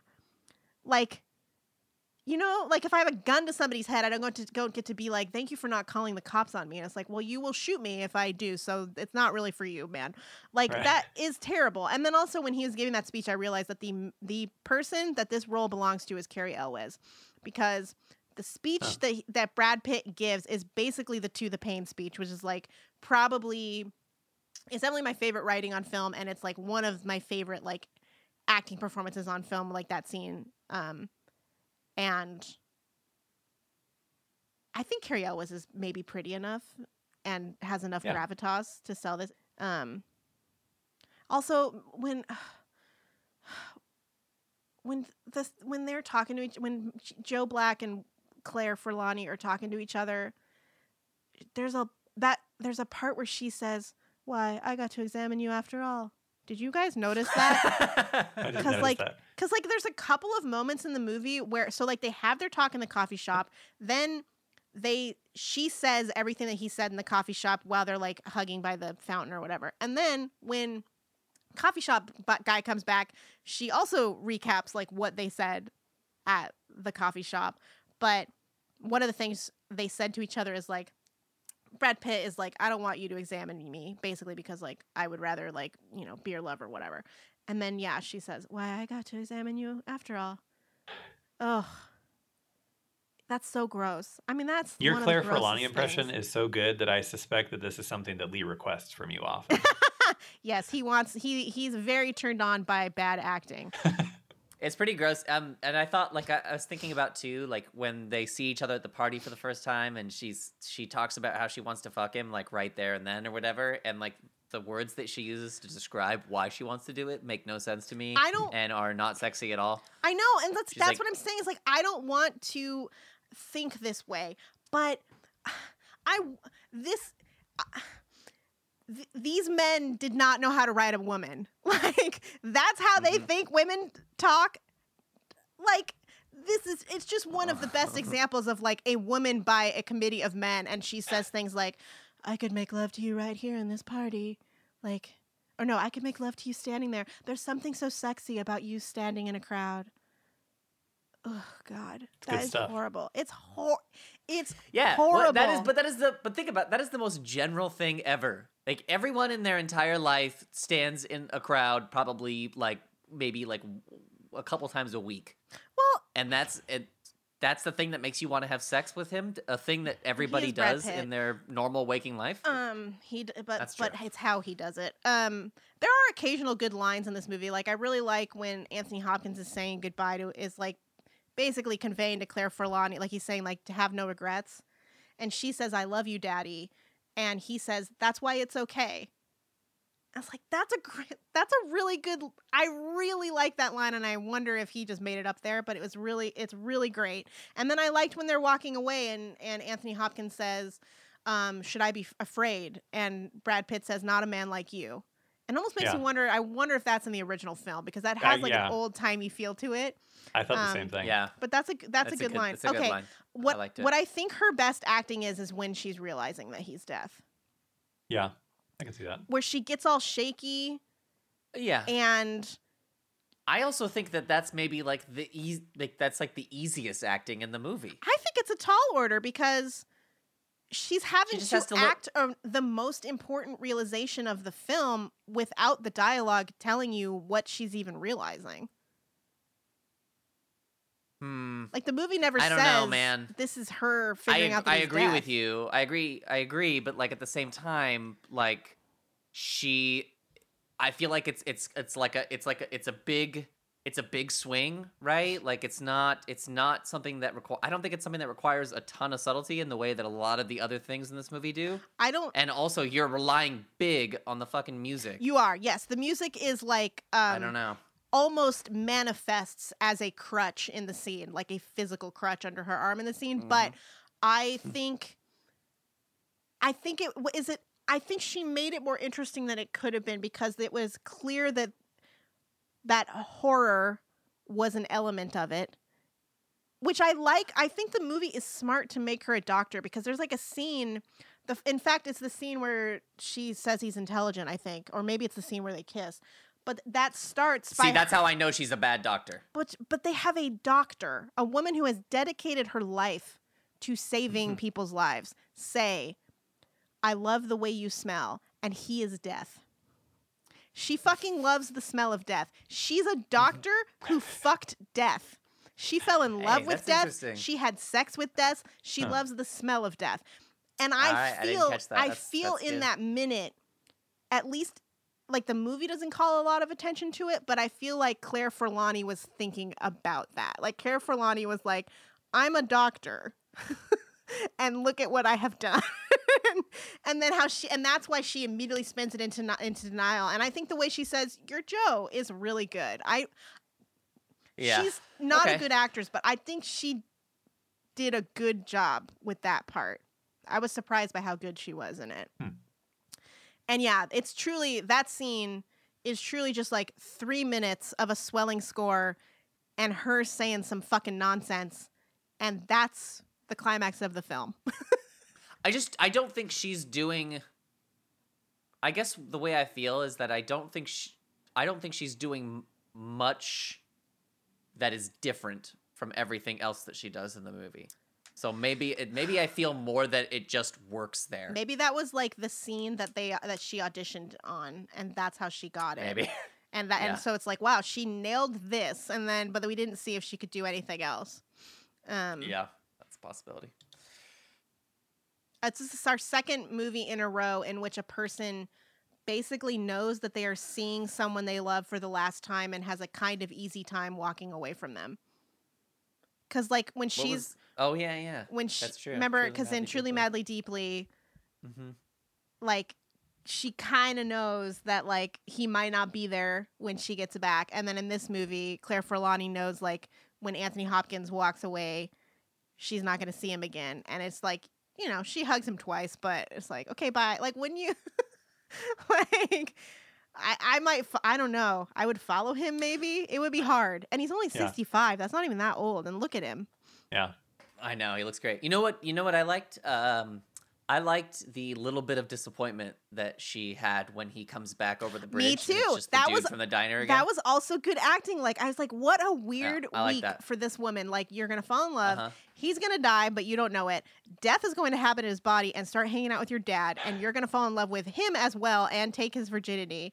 You're going to then lose him and your dad in the same moment, but then you get the first guy back, but you're understandably kind of sad about that, even given that your dad has just died and you learned you fucked death and then death left you. Like, wow. Yeah. And yeah. You're right. You're right. The movie does kind of stick the landing. I think it does. And I think the speech when Anthony Hopkins explains to Joe, like, this is not love. Like, you're wrong about what love is because you're going to basically, like, ruin her life for your own selfishness. It's like, oh, good. Thank Christ. Someone knows that this is horrible and I'm not supposed to be, like, rooting for this to happen. That's good. And then I had, other than my, like, concluding thoughts, I have two more notes. One is, I'll tell you what, you can't say this movie isn't long. They did it. They made a very long movie. Yeah. Like, well done, boys. You did it.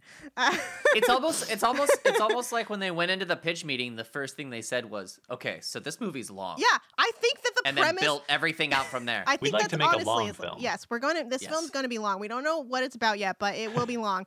And then my last is like, and I assure you, this movie will be long. Keep in mind, this movie's going to be long. This movie's fucking long. Yes. Now, yes, Brad Pitt is in it, but also, have you thought about how long the movie is? I like it. But the other thing, and I'm sure I have this reaction every single time I watch this movie, I forget that this is the case, but when that version of Over the Rainbow starts up, there is, I need to be on top of a mountain screaming, "Go fuck yourself!" Like, how fucking dare you? How very dare you? And this went with that fucking ukulele bullshit. Oh God. Like, is that when you make a movie this long, you can do all kinds of crazy especially shit. when, like, okay, like, I guess fuck Thomas Newman then. Like, he fucking carried this movie over the finish line on his back, and then you're like, but we're gonna use this total cliche of a song for the ending. And maybe it wasn't a cliche at this point, but, like, still. That's what I wondered. Is this kind of where that song got popular? I didn't realize that. I don't think anything got popular from this. But it could. Okay. I don't know. It could. I don't know. Decent hit. Well, I mean, it made But we know why, because there's the Star Wars the trailer. the Star Wars thing. Everybody went to see this movie to see the Star Wars trailer That's and then true. walked out. Yeah. Speaking of, you mentioned Bobby Boucher earlier. Mhm. I saw that on its opening weekend, this opened third behind The Waterboys second weekend, and I Still Know What You Did Last Summer. So Wow. Mike won. quite a week at the movies. That is insane. all I have left are my concluding thoughts. Okay, Let's do it. let's do it. Let's wrap it up. All right. And yet, I love this movie. Yeah. It's compelling and endlessly fascinating, and not purely in that bad movie way of how did this happen. I enjoy a movie that just shows me beautiful people and art in beautiful places for 3 hours. I like that it's a sweeping supernatural romance. I could watch Anthony Hopkins' performance on an endless loop. Yes, I wish it was sexier. I wish the leads were hot and good actors with chemistry, and if this movie had a romance that was actually romantic, it could be a movie that I'm embarrassed to say is one of my favorites. You know what I mean? Like if this was... This is your Chronicles of Riddick. If it was just sexy, I'd be like, God damn it, I don't want to like this movie, but I have to admit, I'm an honest man, I have to admit it. But as it is just a movie I have to watch once every couple of years and go, this sucks and is long and unsexy, but I also won't stop thinking about it for a week. It is weird too, because it's like I don't think this is a movie that you could do. You could edit some stuff, but like just the cadence of it ensures that you can do nothing. But that's kind of what So I mean. they- Is like the cadence. We're joking about the pitch being it's long, but that is the movie. The movie, if it's not this long, it's truly nothing. Like if it's not this long and slow and lyrical, like I wouldn't like it as much as I even do, which is not very much. But like it really is just like it should be called length. Like that. It should. I mean, here's what they had. They walked into a fucking boardroom of execs. They said, we've got Anthony Hopkins. We've got Brad Pitt. We've got Jake Weber, superstar. And we have a runtime of 180 minutes. Give us $200 million. You had me at Jake Weber. Yeah, that's right. That's right. Ugh. Speaking of that, Mm-hmm. okay. I was gonna say we could do a cruise minute. Yeah. Well, let me do I want to do my final Closing thoughts. thoughts. Yes, go ahead. So I think this movie does have interesting things about it. I think having gone through the ending now, it's like, there's something to this. But yeah, it's so quiet and so boring in such long stretches. And Brad Pitt and honestly, if they just swapped it and made the love story the second. I agree. Well. I agree with you now that this is a movie about love, but like the love is so bad for so much of the movie. I know. But that if it was good, it doesn't make up for it. I think it is a crime. It is a crime that I care more about smarmy businessmen than I do about Brad Pitt and Claire Forlani. Borlani, more like. Yeah. Oh. Good one. Anyway, yeah. So Brad I don't like this Pitts. movie. I think it's really bad. But I have also seen it. I have also seen it several times and spent a good chunk of our 15-year friendship talking to you about it. In that way, I'm thankful for it. Who should play Death in this movie?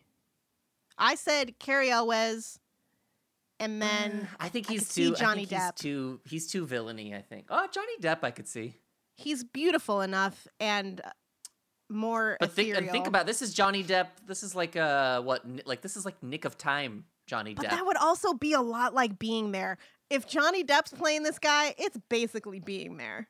Yeah. He's doing his Charlie Chaplin bullshit, and like that's going to be his take on it, is like Benny and June or whatever. What about Robert Downey Jr.?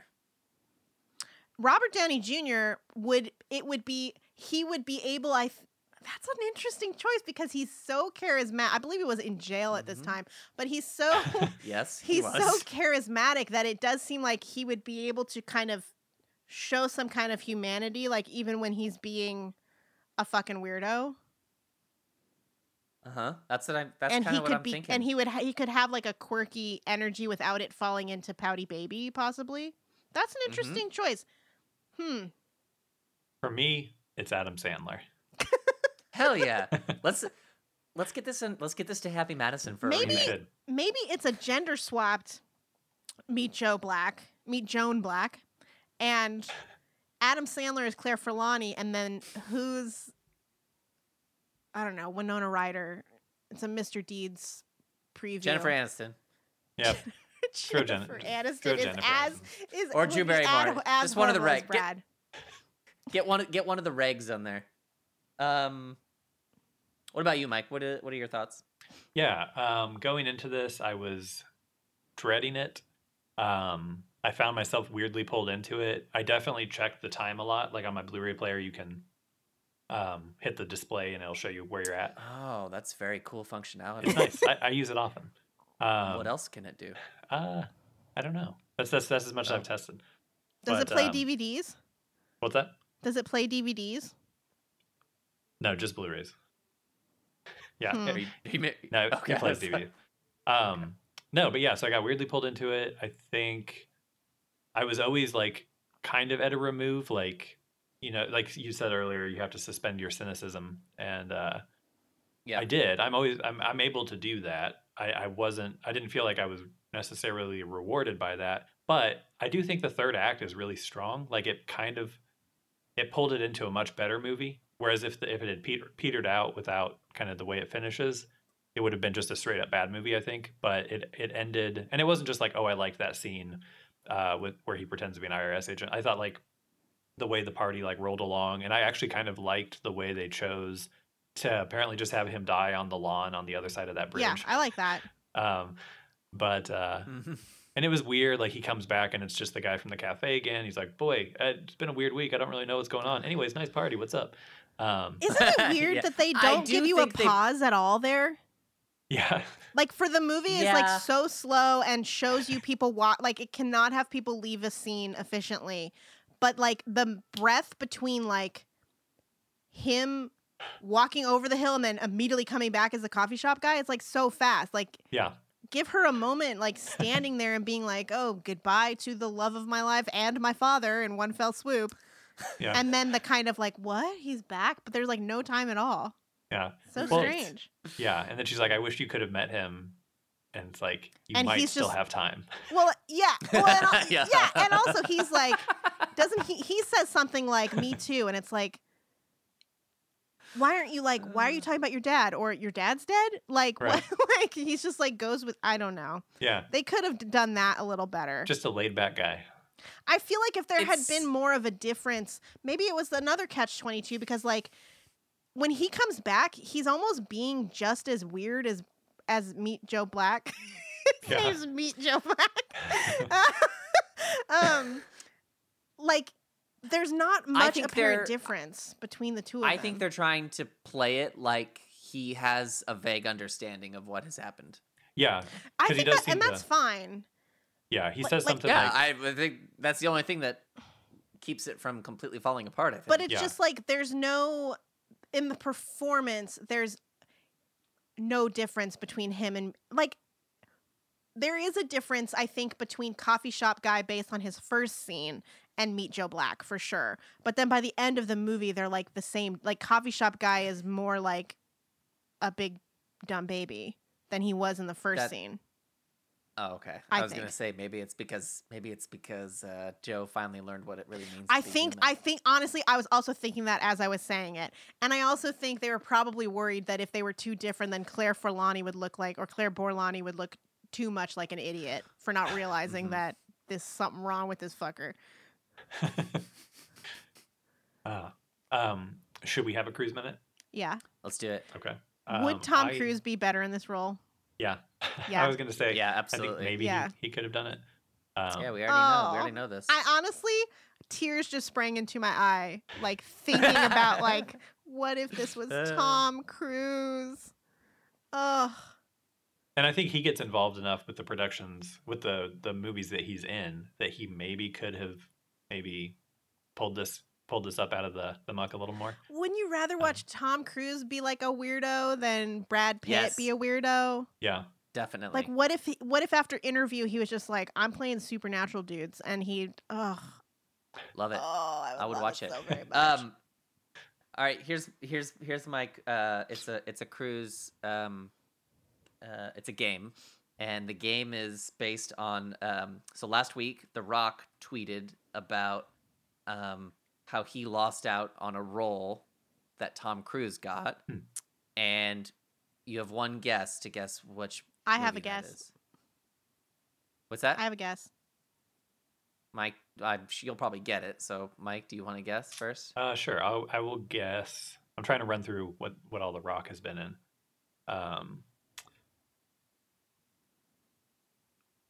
But he lost the role to Tom Cruise. Yeah, he Tom Cruise like. Oh, right. The Rock was in some sort of running, and then he just got a call that Tom Cruise. Tom Cruise. I see. Okay. Was it this last decade, 2010s? I'm not telling you anything. He was in the running for a role. Go ahead. Kit can guess. I'm. Jack Reacher. Yes. Oh, really? I almost said Pain and Gain as a joke, but That'd be great. wouldn't that be great? Yeah, be great. Don't you I love want it. that? Yes. Give Tom Cruise Just almost all of The Rock's roles. let's remake movies and put Tom Cruise in there. Yeah, it's so crazy. That's literally everyone's career right now. Like Steven Spielberg is just remaking movies by guys he likes, making sequels to his own movies. Everyone's just like, let's reboot this. I'm gonna play this guy again. And Tom Cruise, like, why can't we remake all movies with Tom Cruise? Why won't Tom Cruise is just? I'm only gonna make new shit. Like, come on, dude. Tom Cruise is his own IP. He really is. Cool. We did it. We did it. All right. Well, thank you for joining us. I'm tonight, never gonna stop folks. thinking about just Tom Cruise being in movies, even ones I like. Ugh. Join us next time. I will be selecting a triple feature. So you don't know what your triple is? I do. I mean, I have a list of them. I'm pretty sure I'm going to go with like really good movies with kid protagonists. So like Black Stallion, basically like almost like art movies. Does a horse get hurt that? in that? Does a horse get hurt in that? Oh, maybe. I'll have to I'll look at it. But yeah, I've got like a list with like a dozen triple features, so we'll Okay. pick something. Okay. But So I'm not able to, so we're not able to inform our audience who are waiting with bated breath. this one's going to be a cliffhanger. But a horse will die. Hooray for